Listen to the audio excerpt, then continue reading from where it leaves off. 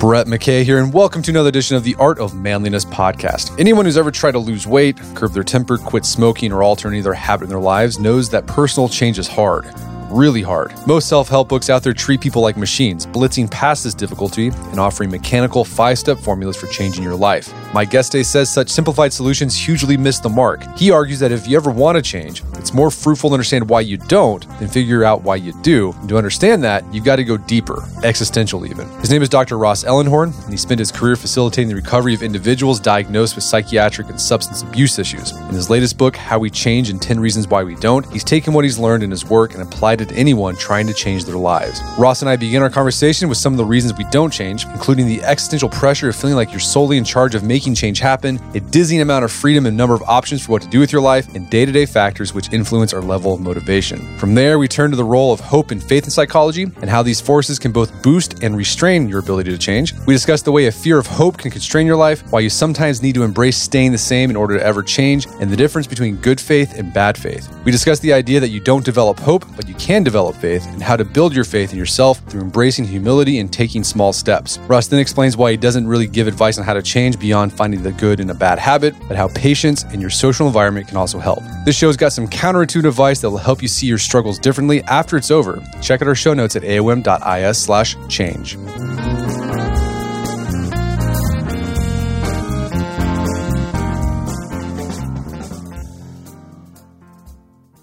All right, Ross Ellenhorn, welcome to the show. Thank you. You work with people who've been in and out of the psychiatric system and trying to get help, and they haven't been able to make changes. But this book is also geared just to regular people who have found change to be hard. And I think we've all experienced that to one extent or the other. You know, trying to quit smoking is hard. Trying to lose weight is hard. Controlling your anger, your temper is hard. And you always have this desire, like, this is the time. This is the thing it's going to be. I'm going to get it this time. But then a week later, you're off the treadmill. Yeah. So what's going on there? Like, why is it so hard to make personal changes like losing weight, quitting smoking, being more patient with your kids? Yeah. And so, I learned why it's hard from these individuals who are having such profound problems with motivation and with accepting help. But it really is applicable to all of us, including you and me. No one's free from this. And it's basically that every time you're trying to change something in your life, you're exposing something that's really terrifying, which is that you're kind of driving the bus that's your life. And that's what existentialists would call existential accountability. And that causes anxiety. There's nobody really making things happen for me. I'm in charge. And if this life's going to have any depth or meaning to it, I'm in charge of that. And so every act of changing yourself is really this profound act of kind of shepherding your own life, right?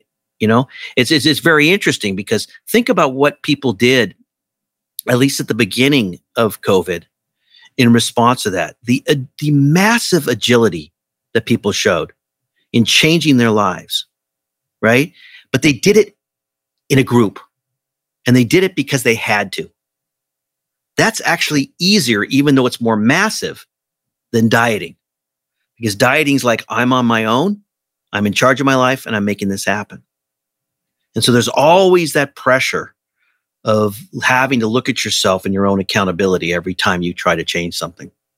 No, yeah, I think it's definitely existential. Like, freedom is so scary. I'd rather have someone tell me exactly what to do so I don't have to think about this. Right. I mean, there's this fascinating, work on, why is it that Scandinavian countries, the people are so much happier? And there's all kinds of reasons. But one reason is less choice. In the United States, you walk in, there's like 20 different cereals. You walk into TGI Fridays and there's enormous menu. And that level of choice actually can become depressing. Well, yeah, and we also have just choices on how we want to live our lives. 100 years ago, your choice was like, oh, my dad was a farmer, his dad was a farmer, I'll be a farmer. Right. Now it's like, well, I can be a blogger, I can be a lawyer, I can be an accountant, I can be whatever. And that can be really terrifying to have to make that choice. Yeah. Yeah, that combined with a culture that says that because you're free, something's wrong with you if you don't achieve those things. So there's also a mythology in that, right? That everybody's sort of seen as this free agent that should be able to make their life become whatever it should be. So there's two things going on at the same time in our culture. One is this idea that wherever you are is sort of an expression of who you are. And the other is, you're in charge of your life, because there is some truth to that. The second part, that you're in charge of your way you respond to the world. You're not always in charge of where you end up. All right, so there's this deep existential reason why it's hard to make personal change, because it's scary to accept the fact that you're the one who's driving the bus of your life, and you have all these options to choose from as to where to go. But there's also more day-to-day things that can either make us more or less motivated to change. Yeah. And so there's this field around us, and let me give you an example from the book, and then I'll explain why that example is important. So I have a goal in my life to give more honest, critical feedback to my employees, because it's not something I'm very good at. And one day I needed to give one of my managers some feedback, and I really felt like this was the opportunity to change that behavior. But I didn't sleep well the night before. It was kind of a muggy day. I felt lousy. All the excuses for not doing it started entering my head. Maybe I'll just do it next week, or I'll kick the can down the road some other way. And I was in New York City, and I got on this elevator with a group of people. And while we're going up, this woman spills her coffee. And somebody in the elevator says, I'm going to sprinkle a little sugar on that to make it congeal so it doesn't spread through the elevator. Another person grabbed some napkins from their pocket and put it on it. And we got to the 5th floor, and this guy got out and said, "That was the best elevator ride ever." And everybody started cracking up.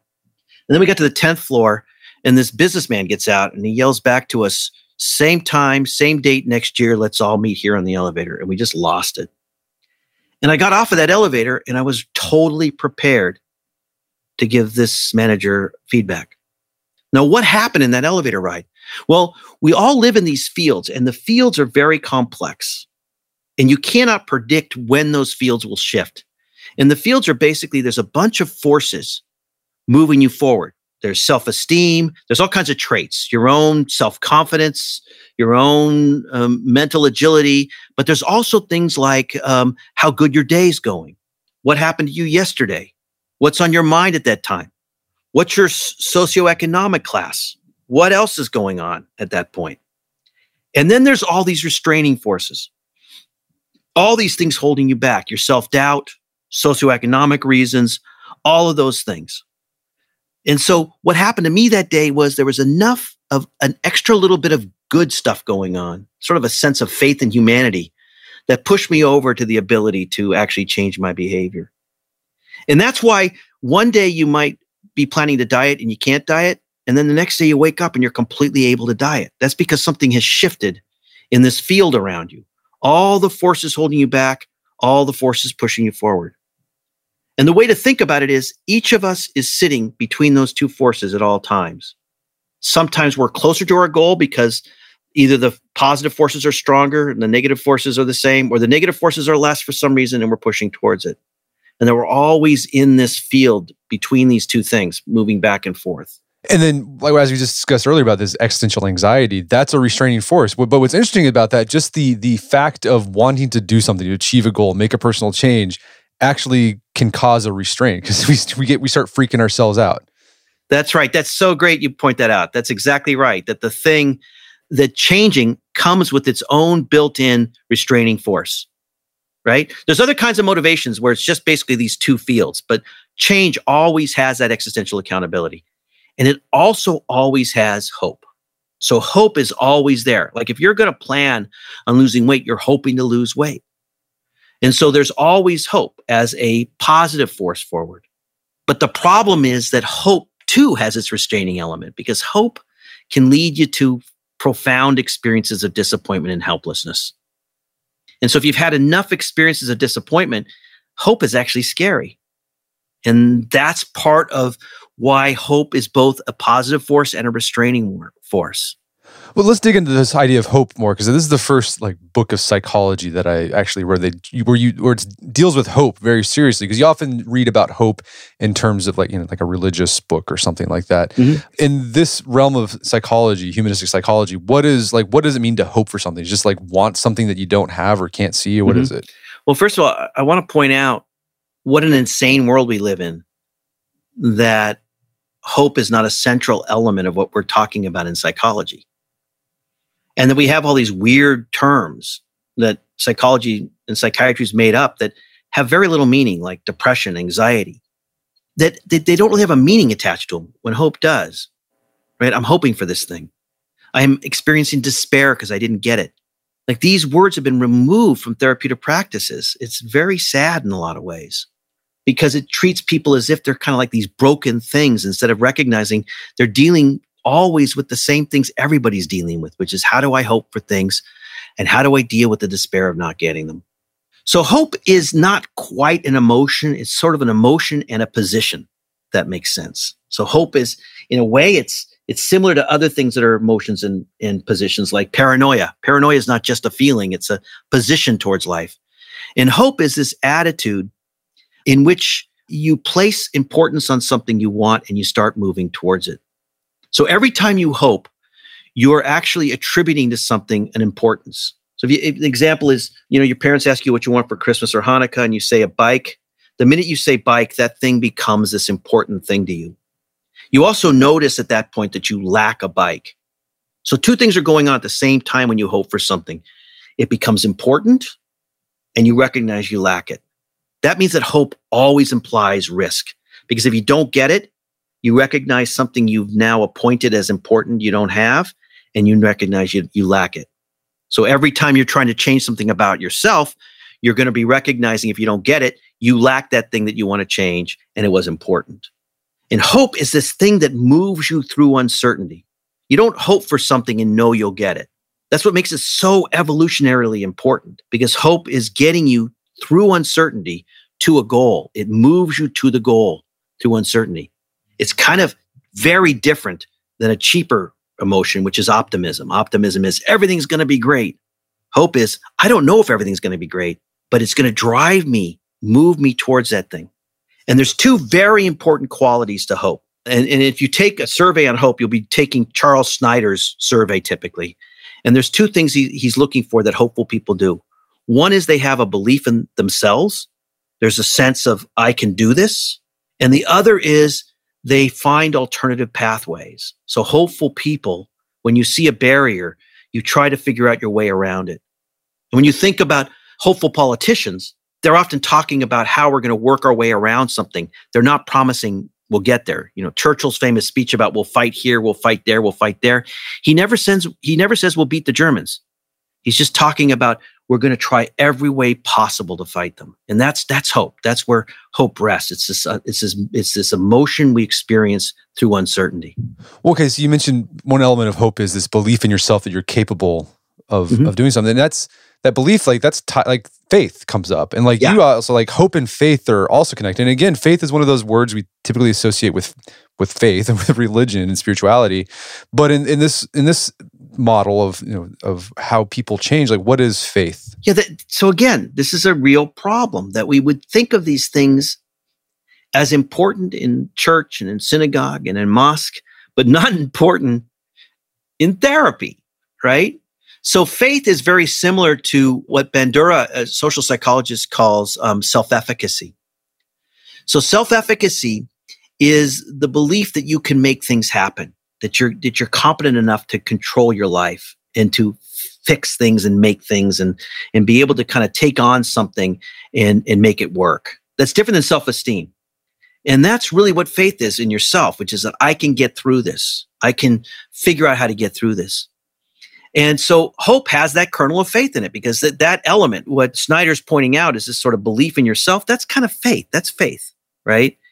And when you've been met with lots of disappointments, you lose that faith in yourself. And if you lose that faith in yourself, you become afraid of hope, because you're saying hope's going to bring me to that point again where things are going to fall apart because I'm going to get disappointed. I'm going to fail. And I don't know if I have enough faith in myself to handle that. No, so yeah, that's a good point. So these things, the faith and hope, they drive us, they help us move forward in uncertainty. But as you said, it's a double-edged sword, because once you experience that defeat, you don't get what you wanted, or you had faith in yourself and your ability, and it didn't work out. You can fall into despair. Mm-hmm. Right. And also despair, the other term I would use for that is helplessness. The experience, I can't get my needs met. I can't make my life work. That's a profound experience, right? I'm driving this bus and I'm no good at making things work. That really beats you up, right? And so that's why the next time you're ready to hope, you're like, I don't want to have that experience again, that I'm not able to make my life work. That's a very profound terror. No, so yeah, I mean, that's a good point. So you mentioned like when you were talking about hope and giving an example of hope and the kid hoping for a bike at the holidays. If you don't get the bike, like it's a bummer, but you move on. But like when you say you hope to lose weight for the 20th time, like that can be even more devastating because just like it's about you. It's about, it's not a thing, it's about you as a person. Absolutely. That's right. Right. I mean, think about COVID again, right? Like, what were we hoping for when we massively adjusted our lives? We were hoping for the status quo. We weren't hoping for some great thing to happen, right? So the challenge of hoping wasn't that great. It was just like, let's get through this thing, right? But to say to yourself, I'm going to lose weight, that's like all the responsibilities on my shoulders. And I'm hoping for a thing that that makes me better than I am right now. And that makes that really kind of serious, right? Because the pitfall is I'm not able to diet. If I'm not able to diet, simply do that. Am I capable of doing other things? Who is this person driving the bus that is my life, right? Can I have faith in that person? Yeah, there's existential stakes whenever you make a goal like that. Yep, exactly, yeah. And I thought it was interesting, your research on hope and this fear of hope. So like hope can cause a fear of hope because there's always a chance it's not going to happen for you, what you wanted. What you found is that people who are the most hopeful are actually the most afraid of hope. Or did I get that right? Did I read it wrong? Almost right. Okay. People who are very hopeful and have fear of hope are very agitated. Okay.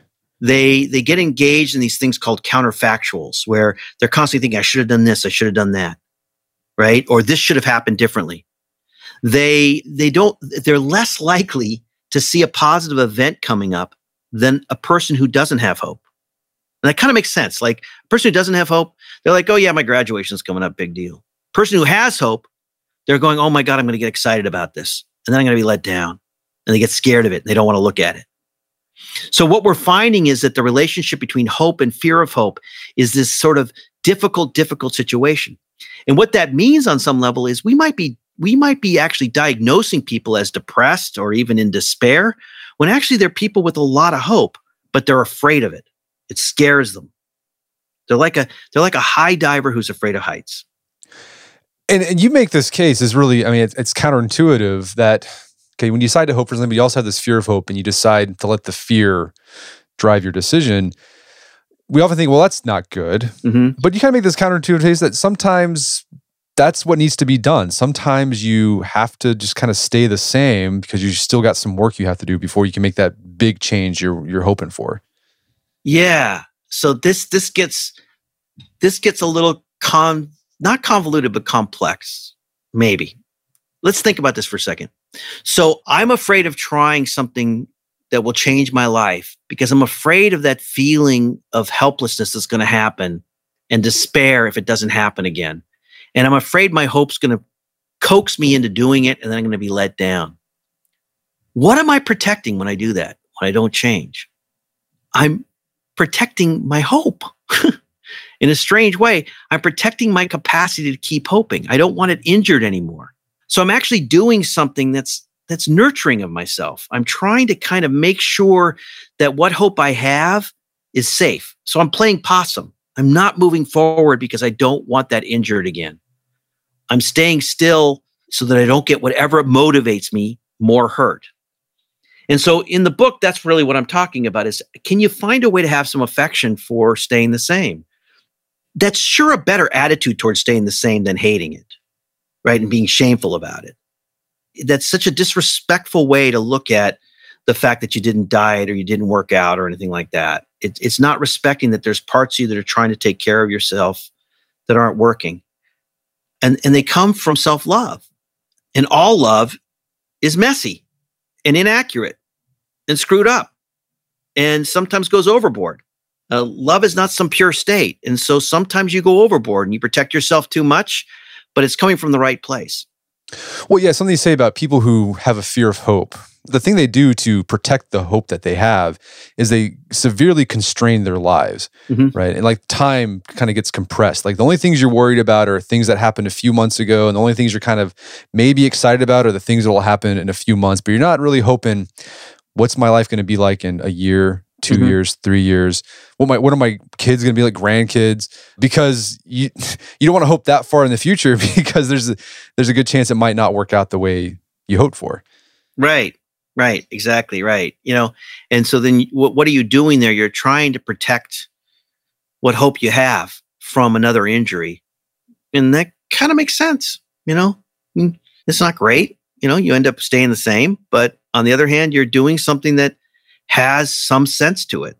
And the more you can respect that, maybe even find it kind of beautiful that you're doing it, the more likely you are to change. It just doesn't work to like hate yourself for not change. That just doesn't work. Shame. If you want to really be stuck, be shameful. That'll keep you stuck. This idea of like hope and being afraid of hope reminds me of like that saying. I don't know if it's connected, but it sounds kind of the same. Like cynics are just idealists who have been disappointed over and over again.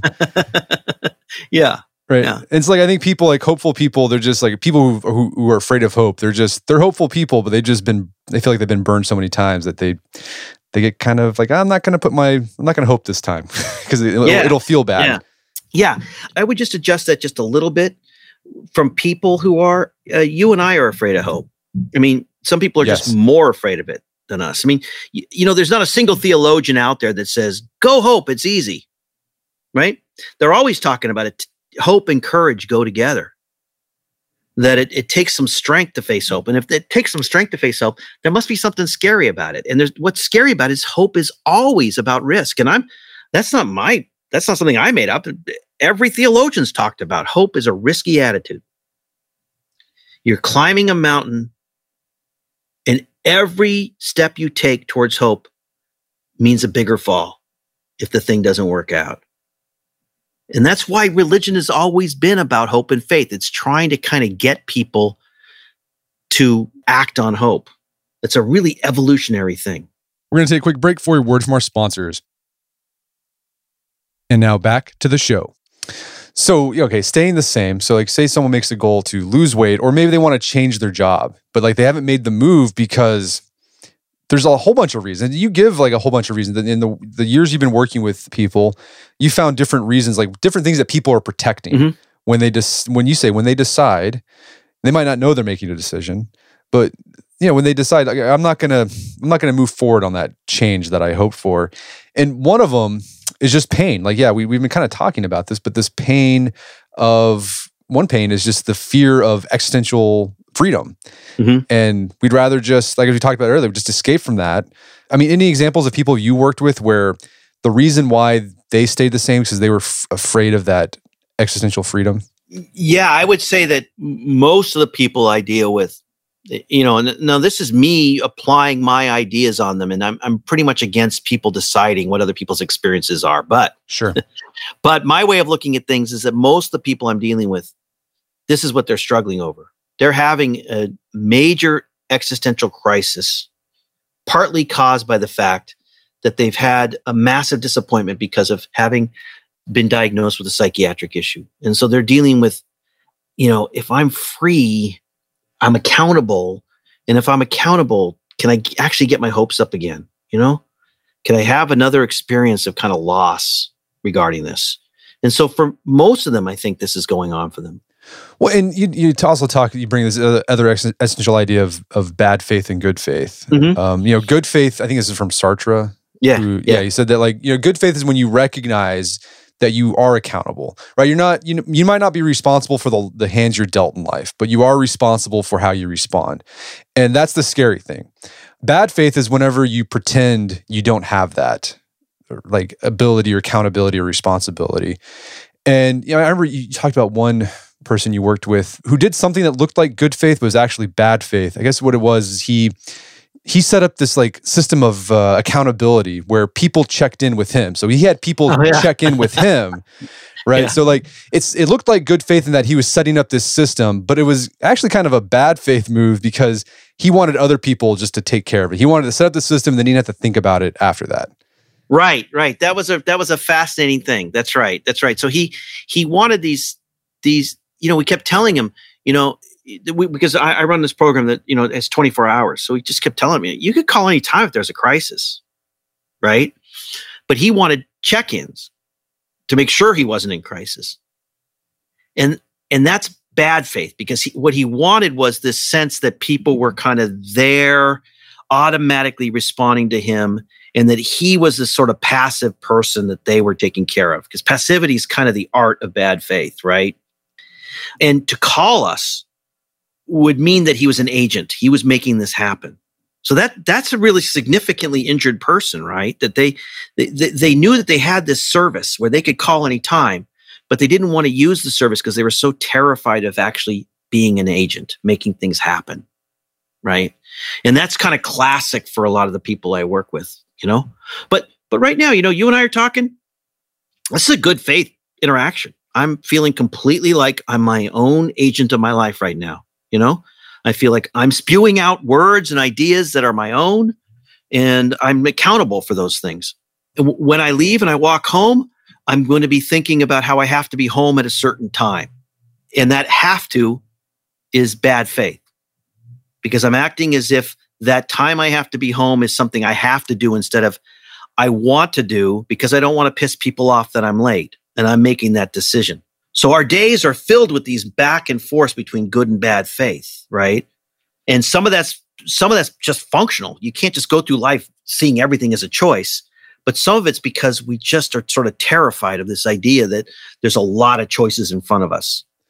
Well, I mean, so going back to this idea where that can actually be useful, because I think people are hearing that like, well, that's not good. Bad faith sounds not good, where you pretend like you don't have accountability for your life. But like, say they talk about this guy who set up this system, like it sounded like it was useful for him. Can that be a way where he sort of works his way up to building good faith? Yeah. I tell this other story about, and these are extreme stories because these are people that have been under extreme experiences of disappointment, right? But this is another example. I had a guy in a group, and I hated this, but I was a junior therapist at the time. So we had to ask them to give a number to their mood, which is sort of dumb. And he would always say every week he was a 2, which is really low in depression. Like he was a 2, with 10 being, doing really well. And he'd say a 2 every week. But there were these women in the group who went to church with him, and they'd come into my office and they'd tell me things like he was starting to date. Like he spoke at the church the other day, like he got his own apartment, like he got a job. And then one day he didn't show up. He never showed up again. And so he needed us to kind of stay in this place of seeing him as a 2, not scare him with our expectations going up about his own agency, right? That he can make his life work. In order for him to escape bad faith, he couldn't have us be part of it and get excited for him. And so that was sort of his method to get out of it. No, that's another one of the 10 reasons why we don't change. The fear of just expectations from ourselves and others, right? Once you tell people, your wife, like, oh, I'm gonna lose in weight. This is the time I'm gonna do it, and she's like, yes.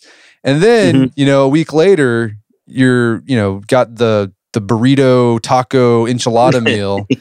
Yeah, and she's disappointed, and you feel it, and you're like, I just don't want to experience. I'm not even going to say I'm trying to make a change. Right, exactly. That raising other people's expectations means raising them seeing that you're the master of your life, and having other people witness that is scary, right? Because then you can let them down.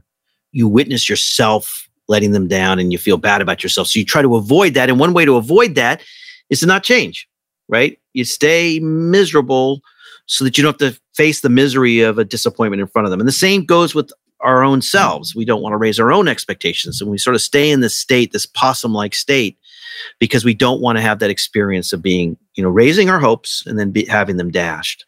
And I mean, so this one guy you talked about who went to your group therapy session, said he's a 2, like, Yeah. That was kind of his way out of it, right? Yeah. Smart. Yeah, it was smart. But I mean, how else have you seen people overcome this fear of just expectations? Does it come naturally? Does it come when you're ready? What happens there? I think that it's a couple things. One is that I really don't think that you can develop hope. You have to develop faith. So the more people kind of get better at things, get better at life, the more willing they are to kind of risk hoping again, right? And so the more willing they are to kind of face the fact that things might not work out, but they'll survive. So I've seen that in my own life. The more I've gotten good at things, anything, the more I kind of feel like I can kind of survive other disappointments. And I've seen that in my clients. The more that they can kind of take care of themselves and be in charge of their lives, the more willing they are to take greater risks. I guess, the one story I tell in the book is this guy I used to kind of know back in the punk scene in LA who wanted to quit smoking. And he did actually the opposite of the guy that gave the two. He took pictures of himself looking like an idiot smoking. And he called these idiot cards. And he plastered them, and he was really well known in LA, and people loved him. So he plastered these all over the clubs and the bathrooms and the clubs all over the place. And it was his way of kind of reminding himself in a way that, continuing on with this behavior wasn't actually working for him. It was this kind of reflection of this thing. But he also made it into kind of a performance because he got all these other people involved in it in a way where they were reflecting to him. And it held him accountable in this other kind of way that helped him finally quit. It was kind of a beautiful little piece of performance art in some ways. Well, you mentioned one thing that people kind of get out of, overcome these fears of expectations or freedom is, they start taking small steps in different areas of life. It might not even be related to the big issue in their life, right? Whether they think they're depressed or they've got, something else, but they decide, you know what, I'm going to, in this one area of my life where the stakes aren't that big, I'm going to make these small steps. But then another reason people don't change is because small steps, that's kind of undignified, right? It's that's for babies. I'm a grown man. I'm going to make big changes now. And so a lot of people think, well, it's not even worth it. If I have to do these little minuscule steps and not make much progress, then I'll just stay the same. Yeah. So here's another word that you don't hear in therapy enough, which is humility. That when you head out towards a goal, if you find every small step to be insulting, because every small step reminds you where you are, right? It reminds you how far you are from the goal. Matter of fact, if you don't take those small steps, you can dream all you want that you're really close to the goal and never change, right? It's really easy to kind of think, oh yeah, I could do that tomorrow. But to take the small steps is this kind of painful event of having to look at where you are in relationship to your goal. If you're afraid of hope, you'll never take those small steps. Or if you have this kind of overblown version of yourself where you think you can achieve it right away, you'll never take the small steps. And the danger in that is that every small step, once it's completed, actually adds to your faith in yourself. If you can do it, it adds to your faith. And the next day, you're going to take the next step. But you got to get on those steps along the way in order to keep going. You have to, these fuel each other if you can get on the track. But the problem is you're terrified and it's painful because each one is an insult. Right. I mean, so I'm trying to think of a problem. If you're trying to get a promotion at your job, a career that means a lot to you, it might mean you have to take some sort of remedial course or go to some continuing education class that you think is really easy, and you're going to look like an idiot, and you're just I'm not even going to do that. Right. If you had hope and you wanted to act on that hope, you would do it. And you had the humility, you would do it. Right. Yeah, that's right. It's exactly right. And then so the humility is kind of needed at that point of the small steps, right?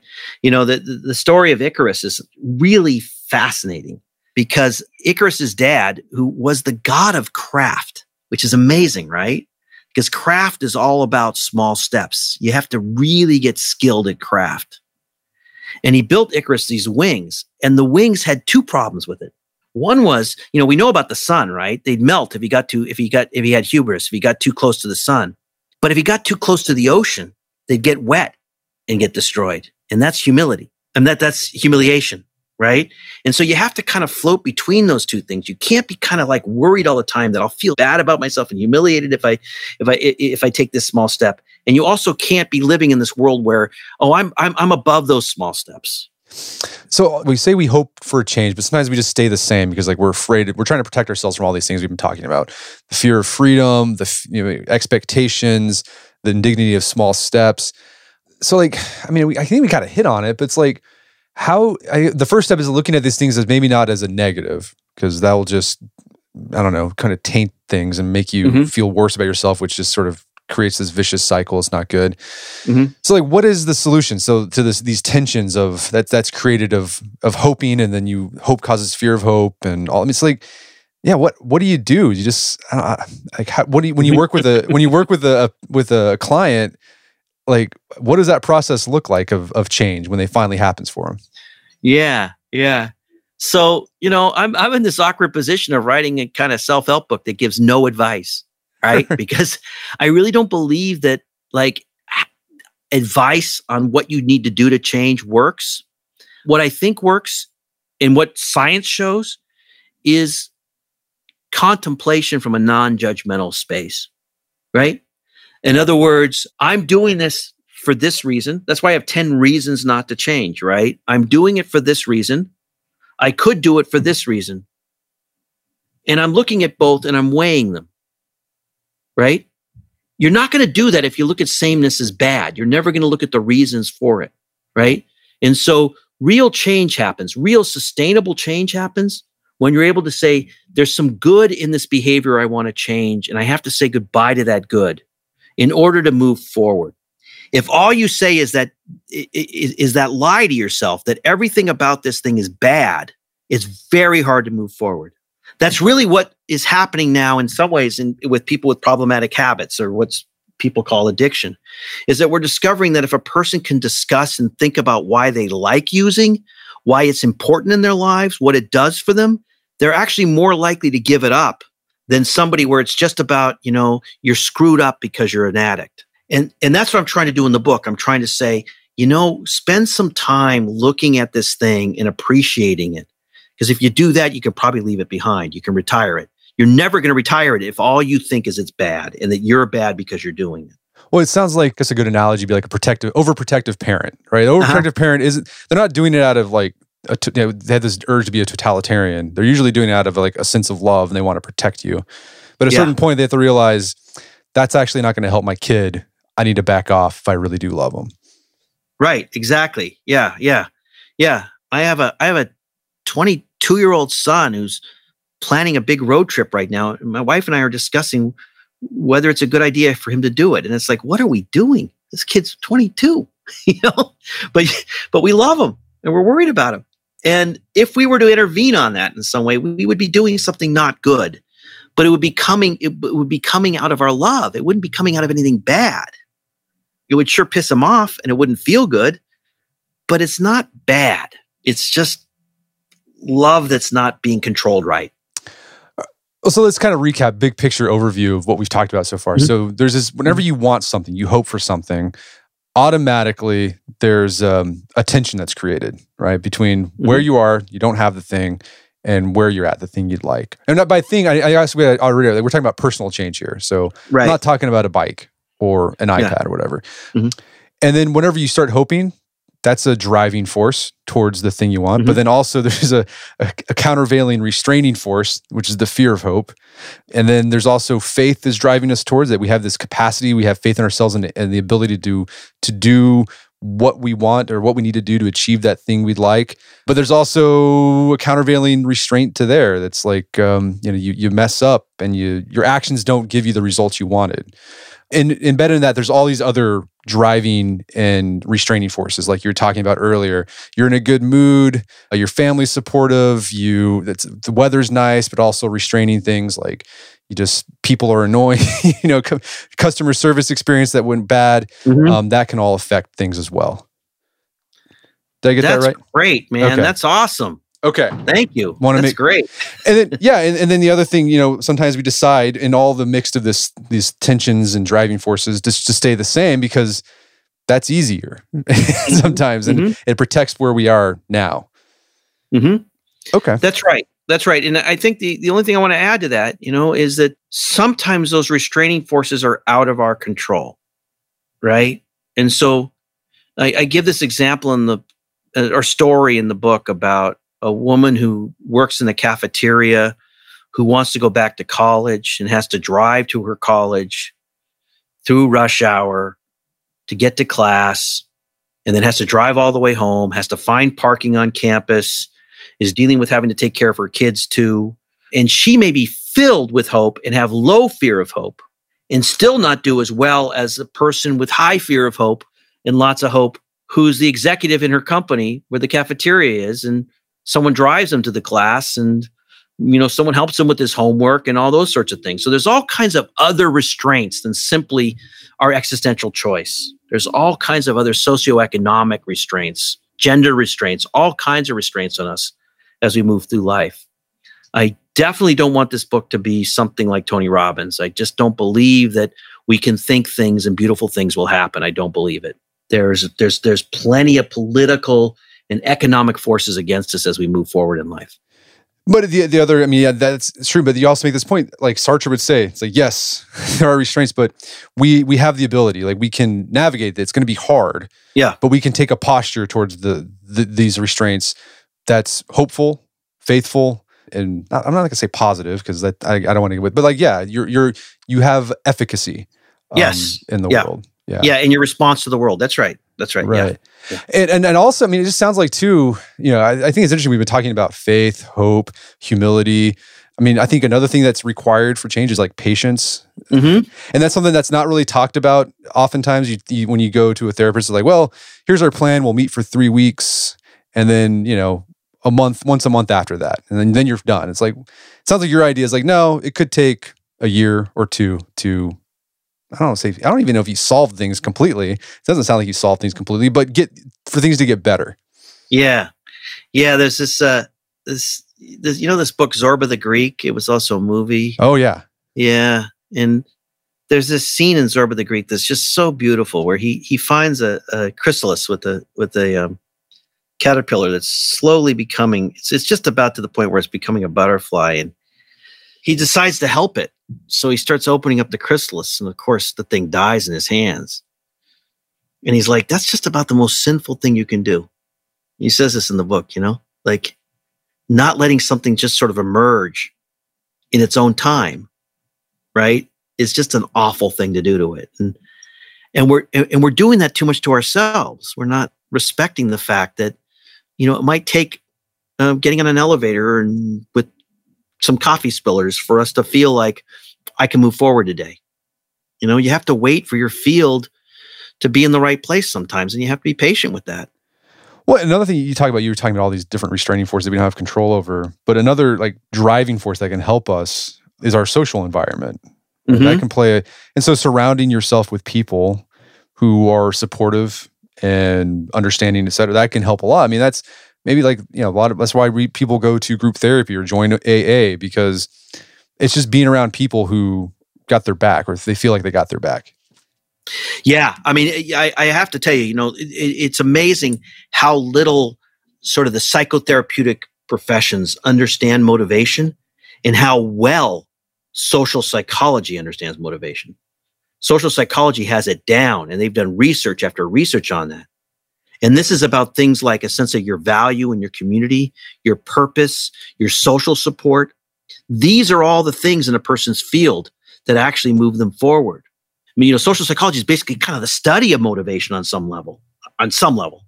And it's all about this thing about what are the things going on around you that get you to move forward. And one of the main ones is social support. Social support is just this medicine, right, that kind of moves you forward. I got this cousin of mine that does this research where he has people sit in a chair, and he's a social psychologist, and he has them sit in a chair, and he has this tarantula in this plexiglass box move closer to them down this ramp, and they actually can control how close it gets. And people that only think about negative support, only think about it, they don't have less social support than the other people, think that tarantula is closer to their face than the people that think about positive social support. Not that they have more social support. Two people walking towards a hill will be more accurately measure the height of that hill and how hard it will be to travel that hill than one person. So social support has all kinds of things to do with how we look at threats and how we look at challenges. And so surrounding yourself with people, feeling connected to people is just vital to us moving forward. We know that isolation ties with cholesterol and smoking for heart disease, and that's because of all the cortisol that's in your system when you're isolated, right? It makes you paranoid. It causes all kinds of problems for people. So these are all social things. They're not necessarily psychological. Yeah, that social support can help you be more of an individual, like with good faith, right? That sees that they are accountable and responsible for their life. It's kind of counterintuitive. Like you need the group to become an individual. Yeah, that's really great, though. It's a really great kind of paradox that you can't be too lonely to be alone, with yourself. That these things really feed our ability to be original and creative with our lives, is this sense that we're connected to others. Well, Ross, this has been a great conversation. Where can people go to learn more about the book and your work? My work is at Ellenhorn.com. That's my company.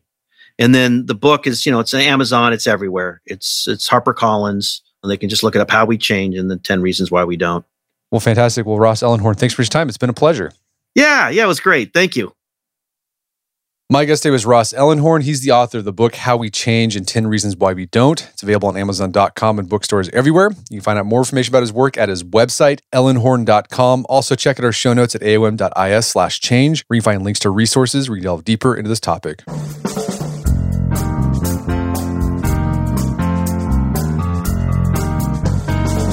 Well, that wraps up another edition of the AOM podcast. Check out our website at artofmanliness.com, where you can find our podcast archive, as well as thousands of articles we've written over the years. And if you'd like to enjoy ad-free episodes of the AOM podcast, you can do so on Stitcher Premium. Head over to StitcherPremium.com, sign up, use code manliness at checkout for a free month trial. Once you're signed up, download the Stitcher app on Android or iOS, and you can start enjoying ad-free episodes of the AOM podcast. And if you haven't done so already, I'd appreciate if you take 1 minute to give us a review on Apple Podcasts or Stitcher. It helps out a lot. And if you've done that already, thank you. Please consider sharing the show with a friend or family member who you would think would get something out of it. As always, thank you for the continued support. Until next time, this is Brett McKay, reminding you not only to listen to the AOM podcast, but put what you've heard into action.